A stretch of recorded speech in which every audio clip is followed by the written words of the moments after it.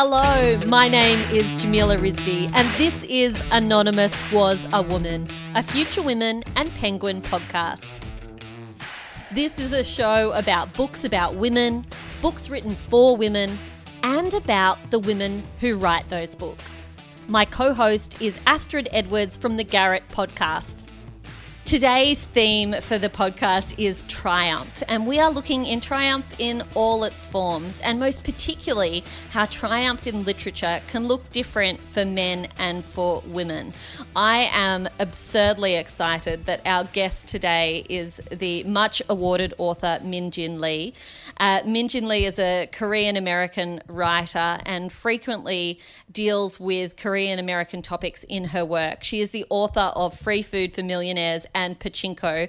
Pachinko, I think, may have been my favourite book of last year. I got to it just a little bit late. Min Jin, thank you so much for joining us.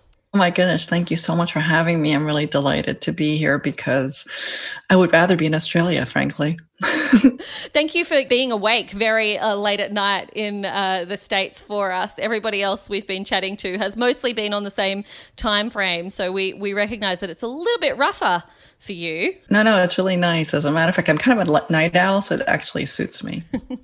So let's get started. When I mentioned the topic of triumph initially, you sort of almost looked at me a little bit confused and went, it's not really the main theme of my writing. What are the themes that you think of and that are front of mind when you are creating a new work? Well, it's funny that you said that because I guess I don't think of triumph in an immediate sense because I often feel like I'm so good at failure. And it's a feeling that I understand quite intimately.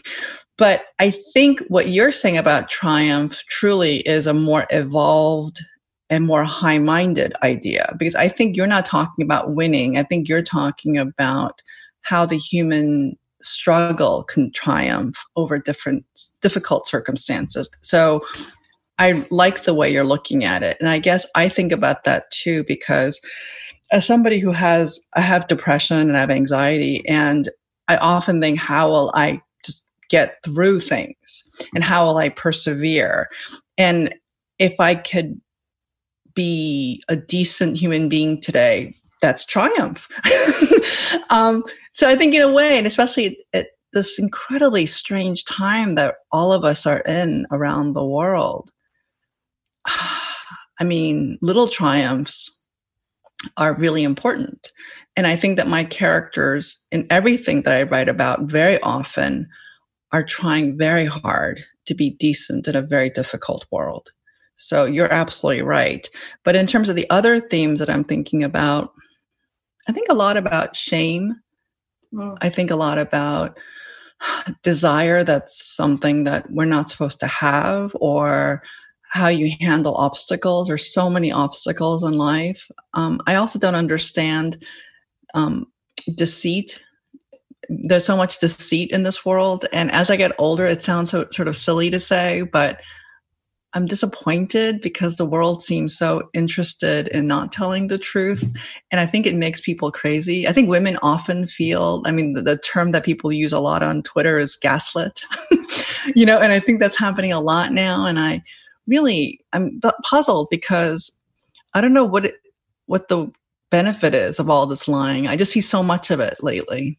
The world is an incredibly difficult place to understand right now on so many different levels, the day-to-day level and that broader kind of existential approach. It really interested me when, you said shame and deceit.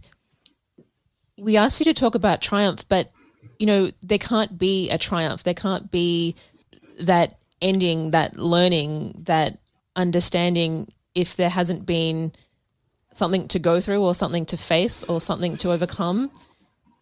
Is that something that's inbuilt in your narratives, or does that just come as the characters evolve on the page? Oh, it's funny that you mention it because I find life so difficult. I find life really difficult.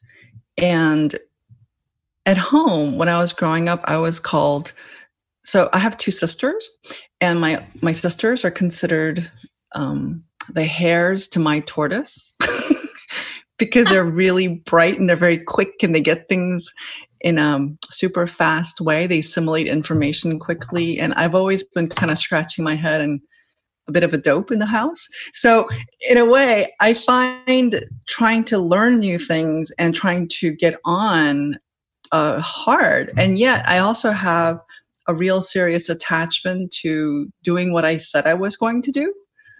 So if I didn't care, then my life would probably be easier. But because I really care about doing the right thing, and at the same time, I do feel a bit handicapped compared to some people that I've met in my life, especially my own family, that these obstacles are just inherent in my life, it seems. But I'm not the only one. I think that all of us are having a hard time. And the older I get, the more I realize that all of us are just kind of hanging onto the planet by our fingernails. Well, even for me, I think one of the things that really stayed with me reading Pachinko, I was really unwell while I was reading it. And I enjoyed... I'm sorry. Oh, thank you. I bet I enjoyed the metaphor of this idea of... I think I'm someone who always looks for control in life, and yet here you were writing about these characters, but also this game where this little ball just kind of has no control over its own destiny. It's just smashed around by other people's sort of flipping the little flippery things, and the outcome is unknown, and we don't have that much control over what route we send that little ball down. And that's how I started to think about the wonderful heroes and heroines in your book. They were sort of fighting this battle for acceptance in their society, and at the same time this internal battle for who they were.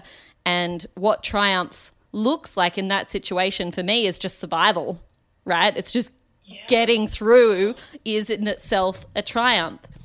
And yet when I reflect back after finishing Pachinko, if I use that definition, the women were the ones that tended to triumph and the men were not. Did you have a sense that women and men approach survival under very difficult circumstances with different perspectives? I know I'm asking you to generalize. Well, no, I'm happy to generalize because I do think that in a way, I think women handle humiliation better. I think women are humiliated more consistently. And I think poor women must accept humiliation because they're often at the bottom of the rung of society. So men are often told that in order to be men, and I think that men don't feel good about it. You know, I think men don't want to be humiliated, and they're often made to feel less than if they accept terms that they're not supposed to as men. And these gendered roles, I think, oppress everybody. However, I think women, especially poor women, because they handle humiliation more regularly and the inequities more regularly, they end up having to sort of stick with things. I also think that because of your uterus, women have to put up with nonsense, like if they do take care of their children. And it's not like you can have a child outside of your uterus. And I think that once you carry a child, your requirements to this person, unfortunately, are far less fair. You have a bigger burden than a person who doesn't have a uterus. So I think in that sense, I found the way women suffer, the way women have to handle humiliation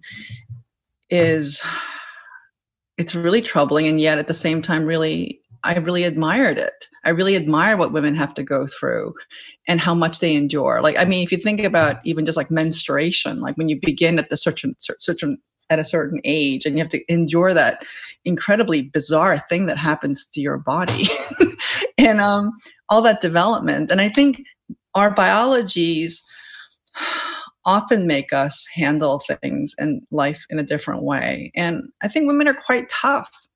And I think if you don't handle humiliation, life will be hard for you. And I think when men are told they can't be humiliated and they have to fight or they have to flee, then it's not a good survival instinct because you can't always fight everything. I like it when you say that women are tough. I agree with you completely. When I first picked up Pachinko, it's 500 plus pages, and it struck me first as a family narrative, an intergenerational narrative, amongst many other things. And as I go through and I read, as Jamila pointed out, the male and female stories are a little bit different. The women tend to survive in a different way and a better way, if I can put it that way. One of the oldest story structures we have is the hero's narrative. And I know I've just said hero because that's what it's always called. But when you're writing and you're exploring the world and you're teaching your reader many things that they may not have known, are you aware that you are bringing something new to that hero's journey? You are bringing the women, and you are bringing the poor women, and you are bringing the stories that have always been left out of the traditional hero's narrative. Well, I think it's Jamila's earlier point about triumph. I think that it's a really smart way to look at triumph.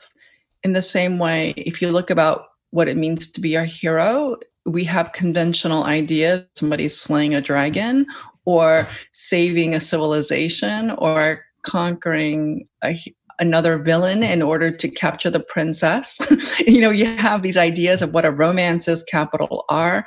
And I guess for me, the more I look at the world, the more I realize, well, who are the people who are so important and who are really making the world run? And very often they're unrecognized individuals and very often poor women. And I wanted to figure out, well, how do I get their stories in there? And I didn't think anyone would really care, frankly. If I wrote about somebody who wasn't beautiful, who wasn't really skinny, who wasn't the princess, who wouldn't be saved, I thought, well, will anybody care? And I decided that I would care, and that was enough. I'm really surprised that it's had an audience, frankly, and I'm very grateful whenever I meet a reader. I'm like, you actually read all that? Wow. Good on you, mate. You do write a long book. I will grant you that.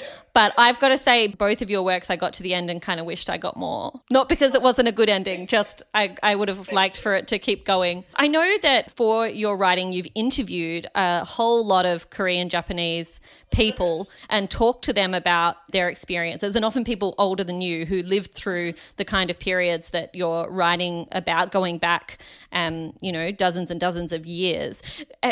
I read in one piece where you were interviewed that you said you were surprised by their resilience and their optimism. Can you tell me a little bit about that optimism and the idea of remaining optimistic even when, life's been pretty rubbish to you sometimes? Yeah, that's the thing that always humbled me, because I would read about something, I would read the sociologist's point of view of how a certain group was treated. I would kind of approach in a very academic way. So I would read all the history and the academic and the sociology and the anthropology and the economics and the law of a group. And then I would meet the people and they would look at me like, what is your problem? Why do you feel sorry for me? I feel sorry for you, modern woman, with your dumb problems. And I would say the things that concerned me, the things that depressed me, the things that caused me anxiety. And they would think that I was, feeling rubbish. Their attitude about poverty or housing and food and education for their kids, healthcare, all the things, how to make a living, how to deal with an abusive partner, all those things would come about. And then I would feel like, how are you optimistic? And then I realized that they had a really strong sense of purpose.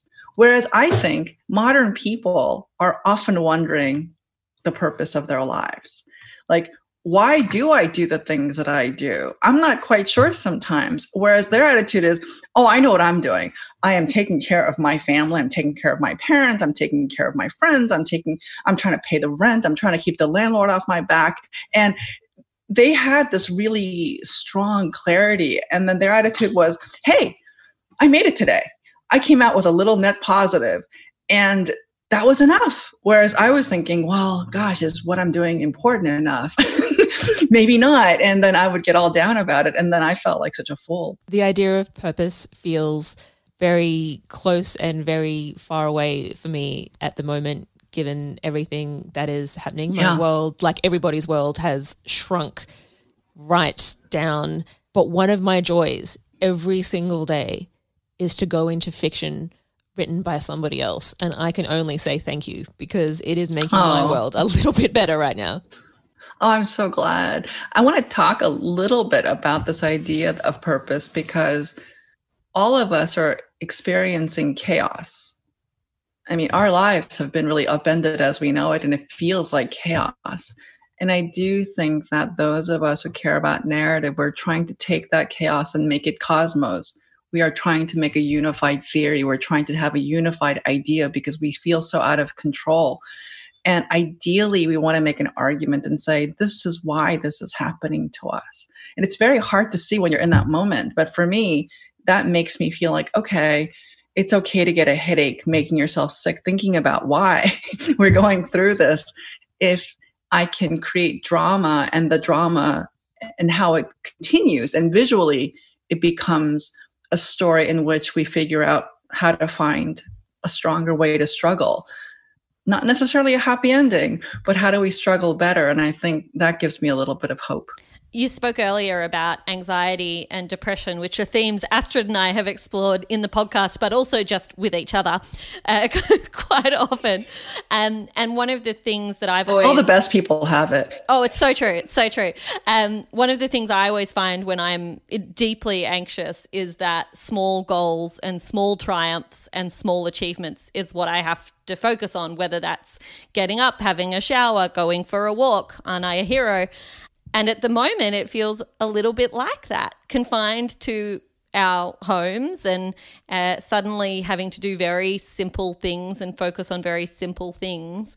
It does feel unusual when I get to the end of the day and I talk to my mum, and my achievement of the day is that my son and I sat down and made a caterpillar out of an egg carton, and that was my achievement for the day. But at the same time, it also strikes me as a very... traditionally a very feminine achievement, right? I think for me that comes back to this idea of triumph, that we've always conceptualized men's triumph as triumph on the battlefield or slaying the dragon, as you say, but women as triumphant. I suppose the woman's triumph of the past was getting the guy, right? Marrying well.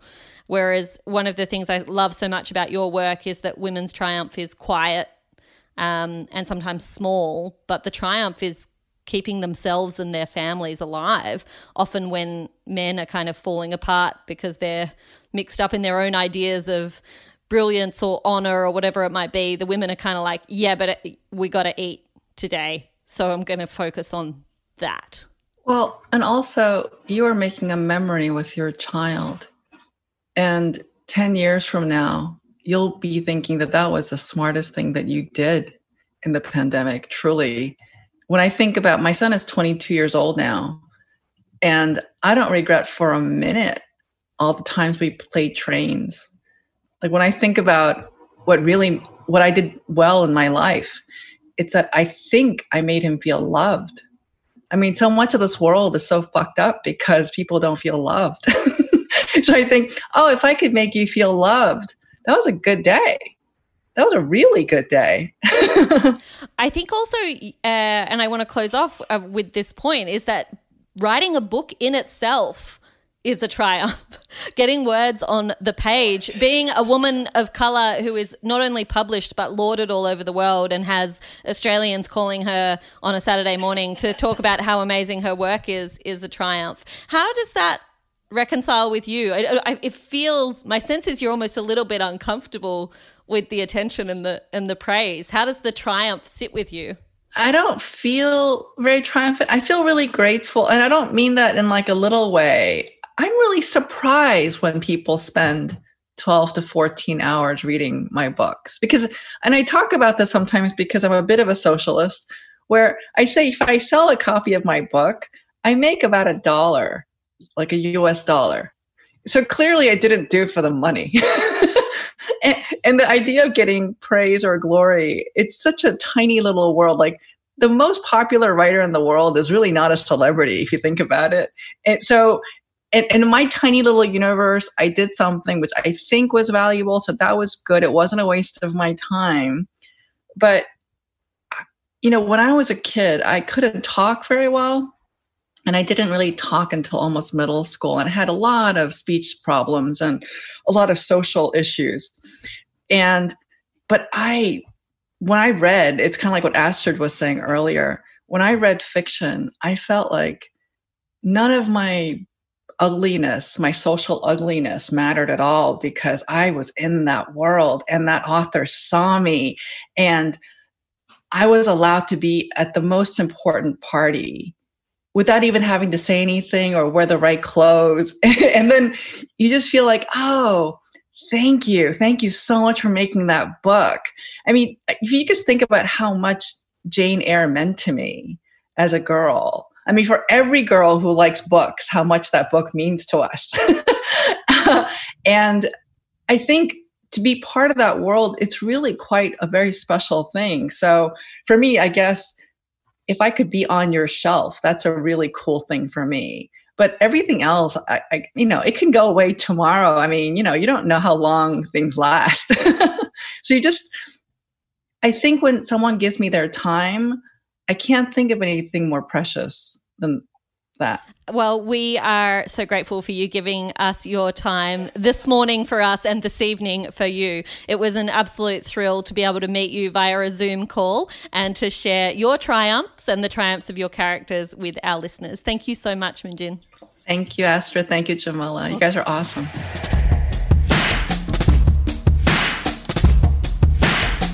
Astrid, next up is a woman who needs no introduction, and that is Hillary Clinton. And no, sadly, she is not a guest on the podcast. But our next book is Rodham, a Novel. What if Hillary hadn't married Bill? So this is a fictionalized account of what Hillary Clinton's life might have been if she was never Hillary Clinton. It's written by Curtis Sittenfeld, and it is making quite a buzz already. What do you think of this kind of fiction that takes real people's lives and makes up an alternative pathway for them? I have so many thoughts about this book. In some ways, when I read it, it felt like it was this guilty pleasure that I loved and felt icky about the entire way through. So to answer your question specifically, I enjoy historical fiction and I really love the kind of subgenre of the historical what if. One of the most famous examples I can think of is Philip K. Dick's The Man in the High Castle, which imagines that the Allies lost World War II and Nazi Germany and Imperial Japan conquered the United States of America. And so that's a big what if, but everybody in that is dead. Or, it's generations in the past. When it's done with real people who are alive and still married, it has a bit of an ick factor. Yes, I completely agree. I need to say before I explore that ick factor that I really enjoyed. Me too. I really enjoyed reading it. But I don't know, I thought about it like in a biography, right? When someone else writes the biography of your life, they are extrapolating from the facts, right? So there's an element of playing with the truth and playing with reality because it's always going to be someone's interpretation. So that does turn real people to an extent into kind of caricatures. But here we are turning people into characters, and not only individuals who lived into characters, but individuals who are living. And to me, that feels like really bold. Hillary Clinton and Bill Clinton are two of the most powerful people on the planet, individually and together. So when I say ick factor, I don't mean that they can't speak for themselves or they can't make their opinions of this book known. They can, right? So I don't feel sorry for them in any way. I guess what's strange is that this is a fictionalized account of their relationship in the early years, and essentially, and we know this from the cover, why Hillary didn't end up marrying Bill. So that means, of course, that she is Hillary Rodham, and he remains Bill Clinton. And this book is quite favorable to her. I mean, everything is told from her point of view, and it's fascinating, right? Like, Hillary comes out of this very well. Bill really doesn't. This is the Bill Clinton of the 90s, the Bill Clinton who got impeached for lying to Congress, the Slick Willy of the 90s, which was his nickname. This is that on steroids in the 21st century. So he doesn't come out of it very well. I don't think it really matters because so many terrible things have been said about Bill Clinton. He has done so many questionable and terrible things that this is not going to hurt him. But, when you're reading about their sex scenes, I didn't know whether to cringe or cry or laugh. There was just like a lot of detail for sex scenes between two people who were still alive. One of the things I kept coming back to was that it is essentially a sliding doors book. Sorry to reference terrible Gwyneth Paltrow movie. It did make me think about the sliding doors moments in my own life. And I think for women, those sliding doors moments are often marriage. The fact that for so many women, especially throughout history, their actual name, you know, who they are, or at least who they're labeled to be, changed when they got married. I found that really interesting. And as I was reading the book, I found myself recalling past relationships and decisions at university and work decisions, and those moments where you go back and go, if I'd done something slightly differently, I would not only have lived a different life, but I would be a different person. So here's my question to you, Astrid. If Hillary Rodham in this book has become a different person, essentially, to Hillary Clinton because she's lived a different life, is she more, and I'm using quotation marks here, is she more likable? That is an excellent question. So, as I mentioned before, this whole book is written from Hillary's point of view. And fictional Hillary actually asks herself that kind of question over and over, like, why don't people like me? I'm trying really hard. And fictional Hillary and real life Hillary actually have really close long-term friends who have been with them for decades. So clearly Hillary in her personal life, the real one and this fictional one we're talking about, have real meaningful friendships and are likable. But, you know, when you're this mega famous person that probably, you know, most of the planet can recognize, she's not that likable. And I find that offensive because I think it's a gendered reason that she's not likable, and she doesn't. Oh, it absolutely is. You know, doesn't perform to all the ways that women are supposed to perform. But fictional Hillary questions that. And it actually made me think back to our second episode where we interviewed Kerridon Dovey, and you, Kerridon, and I had that discussion on intellectual lust. And fictional Hillary spends a lot of time understanding that she's the smartest person in the room. And because of that, males and females respect her, want to work with her, a whole bunch of positive things, but they don't necessarily like her. And she is lonely, or fictional Hillary is lonely, because that is a lonely place to be. And I think that while that doesn't answer for me why real Hillary has faced such vile abuse because of her gender, and because she didn't win the election, and because she dared to even run in the election, I think the fact that she's actually really smart turns a lot of people off. And wants to be powerful, right? We allow men to be powerful and liked. They get to be both. Women have to choose one or the other. You're either the well-behaved, likable girl around the office, and I use the word girl and I hate that, but that's who I'm thinking of, right? Who doesn't progress too far up the tree, who doesn't ever seek out the promotion, but likes a pat on the head occasionally, because that is what we expect women to be. So we like those women, and yet, and I'm using like clearly and we as society, not me, I like you all, but particularly the Hillary Clinton type women, the women who push, the women who are ambitious, the women who want to be the boss because they think they can get good things done with that power. I think as a society, we still find that really uncomfortable. I mean, here in Australia, hell, look at Julia Gillard, right? Can we just take a moment to appreciate that with everything that's happened in 2020, the countries that are led by female leaders tend to be doing a bit better. So let's just leave that there, that lovely fact. No commentary, just a fact. Just a fact. Back to Julia Gillard. I think that there is a shout out to Julia Gillard in this book. Did you notice it? No?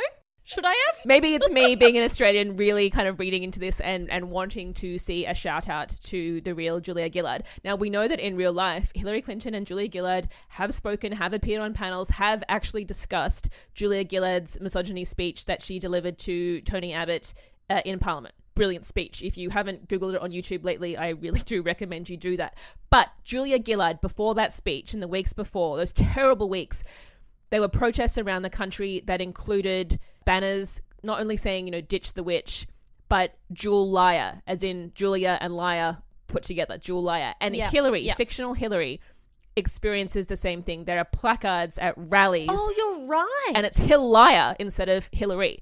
Now, I'm not going to ruin whose rallies they appear at. It's worth reading the books to contemplate that entire situation. But I felt that that was a call out to the Australian audience and to the comments that real Hillary has made about that brilliant damn speech from Julia Gillard.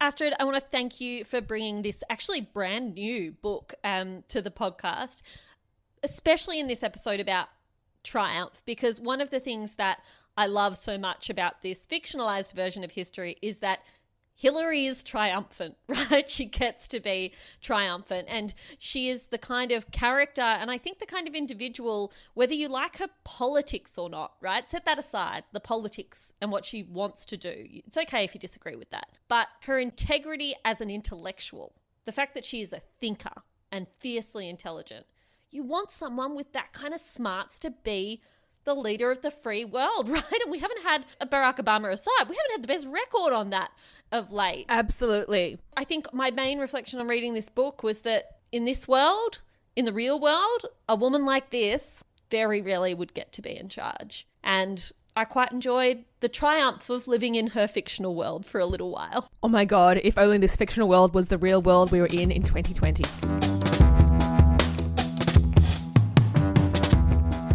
My turn, Astrid, and I am hoping that you're going to like what I bring to the table as much as I liked what you did this episode. For our non-fiction read, I have chosen Rising Strong by US academic and writer Brené Brown. I'm a little bit nervous that maybe this wasn't your cup of tea. What did you think? Jamila, this was not my cup of tea. This book, I had to struggle to not violently rip it apart and throw it away from me. I really found it not offensive, because I don't think it's good enough to offend me, but I really found it vacuous and low-grade Americana. Vacuous and not good enough to offend me.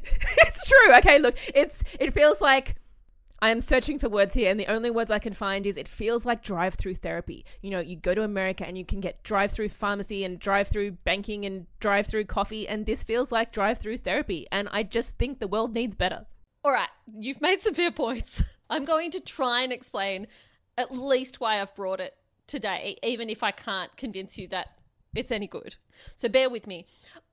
When you say drive-through therapy, I think that's actually a really fair reflection on this book, because it is really self-help. It is well-researched and factually based self-help, but it is essentially a self-help book. And I think reading a self-help book is reading non-tailored therapy, right? The kind of therapy you just drop into rather than building out of an ongoing relationship and achieving something more meaningful in terms of change and understanding in your own life. But let me tell you about Brené Brown. She used to be this kind of obscure academic. No one had really known who she was. She was a professor of social work in Houston, and then she absolutely blew up globally. She's now one of the best known self-helpy authors anywhere, and I should probably note that she doesn't like the term self-help author, but that's what she is, so she's going to have to live with it if she's listening to the podcast. I suspect I am not going to be the one that offends her if she is listening. Some people call her the thinking woman's Oprah, and look, she does write in a way that my mum would describe as very American. I am with your mother on this one. You and my mum always agree on books. I feel ganged up on. Brené Brown writes about confidence and vulnerability and resilience. They're kind of like the core values that she explores. And this book, Rising Strong, is her third work. There was Gifts of Imperfection in 2010 and Daring Greatly in 2013. And 2013's Daring Greatly was the one I came across first, and it really helped me speak to some of the younger women on my team at the time, and I was working in women's media and I had a big team, mostly of 20-somethings. It really helped me talk to them in a way that was effective about taking risks and not letting go of fear of judgment, but of accepting that judgment was going to come regardless. And I just found it really useful. But are you referring to Daring Greatly and not this one, Rising Strong? Probably. I think I've probably merged them a bit in my mind, which probably says something about the content, right? It's a bit same. Maybe it is a bit same. So this is an episode about triumph, and I actually really want to go back to your point about Brené Brown was an obscure academic who's made it. I really respect academics, and I respect female academics, and if there is an academic out there who makes a huge amount of money off their research, then I think that is a brilliant story and I want to see more of it. So hats off in that respect. That is just damn brilliant. I guess I struggled with the content of her latest book, knowing that I haven't read any of her previous work. Normally I do my research, but this time I just could not bring myself to do it. The thing that disturbed me and made me quite angry was the idea that if you're vulnerable and if you kind of do a little bit of surface work on your own psyche, you can fix yourself. And I think that maybe works if you've, had a bad day or something, but it doesn't work if you are really feeling something that has been imposed outside of you. So society is a terrible place. And if you are feeling homophobia or racism, or you have experienced violence because of your sexual identity or your gender, I mean, these are things that society and other people put on you. And it's not about you just fixing yourself and feeling a bit more vulnerable. Like, I feel like this book wouldn't work for anybody who was seriously feeling lost or alone or concerned about their mental health. And just being told that you can fix it is a dangerous message. All right, let me unpack that a little bit, because I think I agree. I'm worried by the end of this episode I won't like the book anymore. I think there's a couple of things I want to pick up on there. The first one is the idea that it's almost a bit victim blamey, is where I think you're kind of going with your criticism. Is that fair? Yes. Yeah. So firstly, I think if you are someone who has experienced horrendous and real discrimination in your life to the point that your mental health has been affected, this is not where you start. You go and see a psychologist and you see someone who is trained to help you in your personal circumstances. However, I do think if you are a person who has experienced sexual assault or abandonment in childhood or various examples of belittling that happen in our lives that make you feel small and not powerful, there is work that you can do to make yourself feel more powerful again and to reclaim your own story and your narrative. Not to excuse what was done to you, which is awful, but to help bring you to a place where you can push back against the framing of you as just a victim. Because I think that victim framing, a lot of people find really difficult.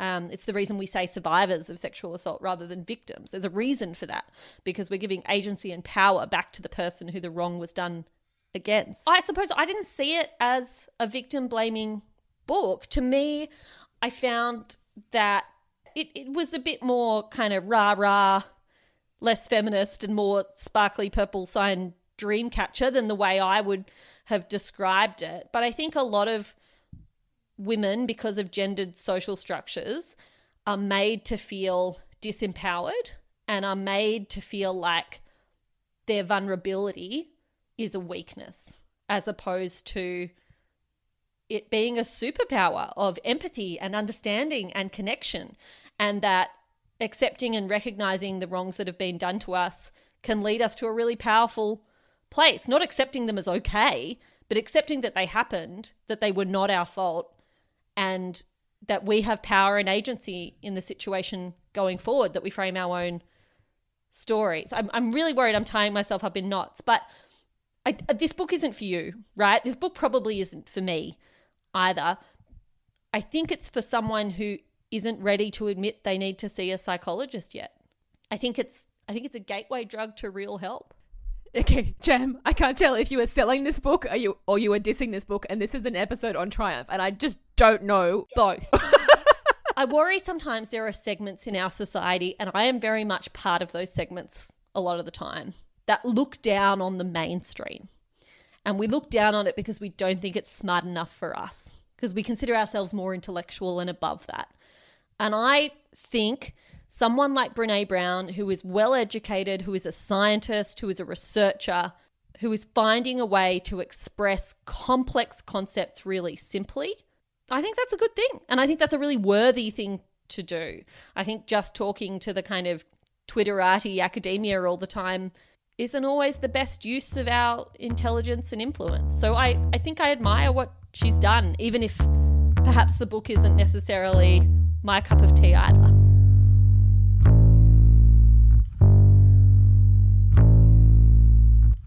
Astrid, I have been hanging out for this part of today's podcast. The theme is Triumph, and I want you to hit me with 2 joy-filled, pump me up, make me feel amazing, triumphant books. 1 fiction and 1 non-fiction, please.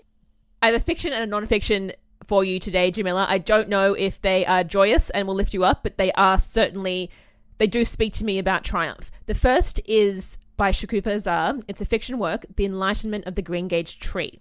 Now, before I tell you about the novel, I want to tell you about Shagufta. So Shagufta was an Iranian journalist. She was arrested several times in Iran and eventually ended up for a period in solitary confinement. As a result of her journalism in Iran, she fled and she came to Australia via boat from Indonesia. She was interred on Christmas Island and then in a detention centre in Western Australia and eventually given asylum and citizenship in Australia. She wrote The Enlightenment of the Green Gage Tree in her first language, Farsi, and a friend who is anonymous translated it into English. The translation was shortlisted for the Stella Prize 2 years ago, and after that great success is now, in 2020, shortlisted for the International Booker, which is one of the highest literary prizes on the international scene. So not only is The Enlightenment of the Green Gage Tree a literary success, Shagufta's work is currently being sold in Iran on the black market. Oh, wow. It's illegal to sell this work in Iran. She is considered a dissident who fled, but it is literally being published and spread underground because it's beautiful. The novel speaks to themes of family and coming home, but it's also a commentary on human rights and what it means to be a human in this world. A big question, I think, for everybody making their way through 2020. So this was the first work I thought of when considering Triumph, not just because you can sit down and enjoy this world that Shagufta is painting, but this is a work that is doing what few works do. It's being passed around hand to hand underground because it speaks to what can be the beauty of being human. I love that as both a book that is a triumph in terms of its content, but a book that is a triumph in terms of the way it has been written and the way it's been translated and the bravery with which it's being distributed to its readers. Because reading can be an act of triumph, right? It can also be an act of rebellion in certain circumstances. I'm so glad you brought that one to us today, and I can't wait to get my hands on it. Now, another one. No Friend But the Mountains by Behrouz Bashani. Behrouz is also from Iran, also left and came to Australia by boat. No Friend But the Mountains is his insight about and writings from Manus prison. I thought this was going to be an autobiography, and of course this is very much based on his personal experience of being interred in a camp, but this is so much more than an autobiography. This is not political commentary in terms of day-to-day politics. It's got nothing to do with that, but this is like an academic treatise on power and what it means in a prison hierarchy, you know, the rules the Australian government gives, which get passed down through the departments to the prison guards, which then get passed down to the different prisoners, and all the different human hierarchies that change the power balance. And he actually invents a word for that and is making a contribution to academic literature whilst being one of the most beautifully written indictments of Australia's immigration policy that I have ever read. I've used the word academic a few times, but this is not an academic text. There is poetry in here. There is innovative and beautiful prose. I don't even know what category to put No Friend But the Mountains in, but this is a work that defies categorization.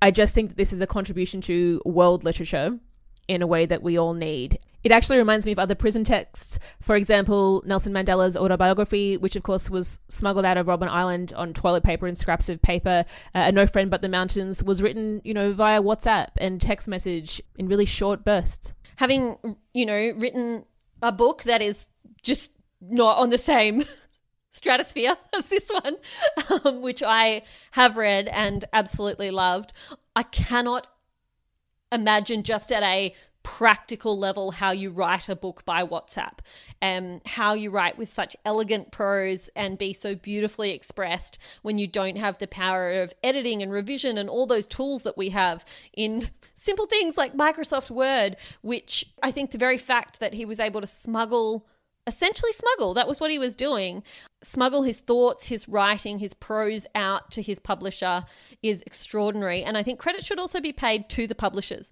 because it was a brave thing to take on this book. It has rightly triumphed in the way it should. It's won a huge number of local literary awards.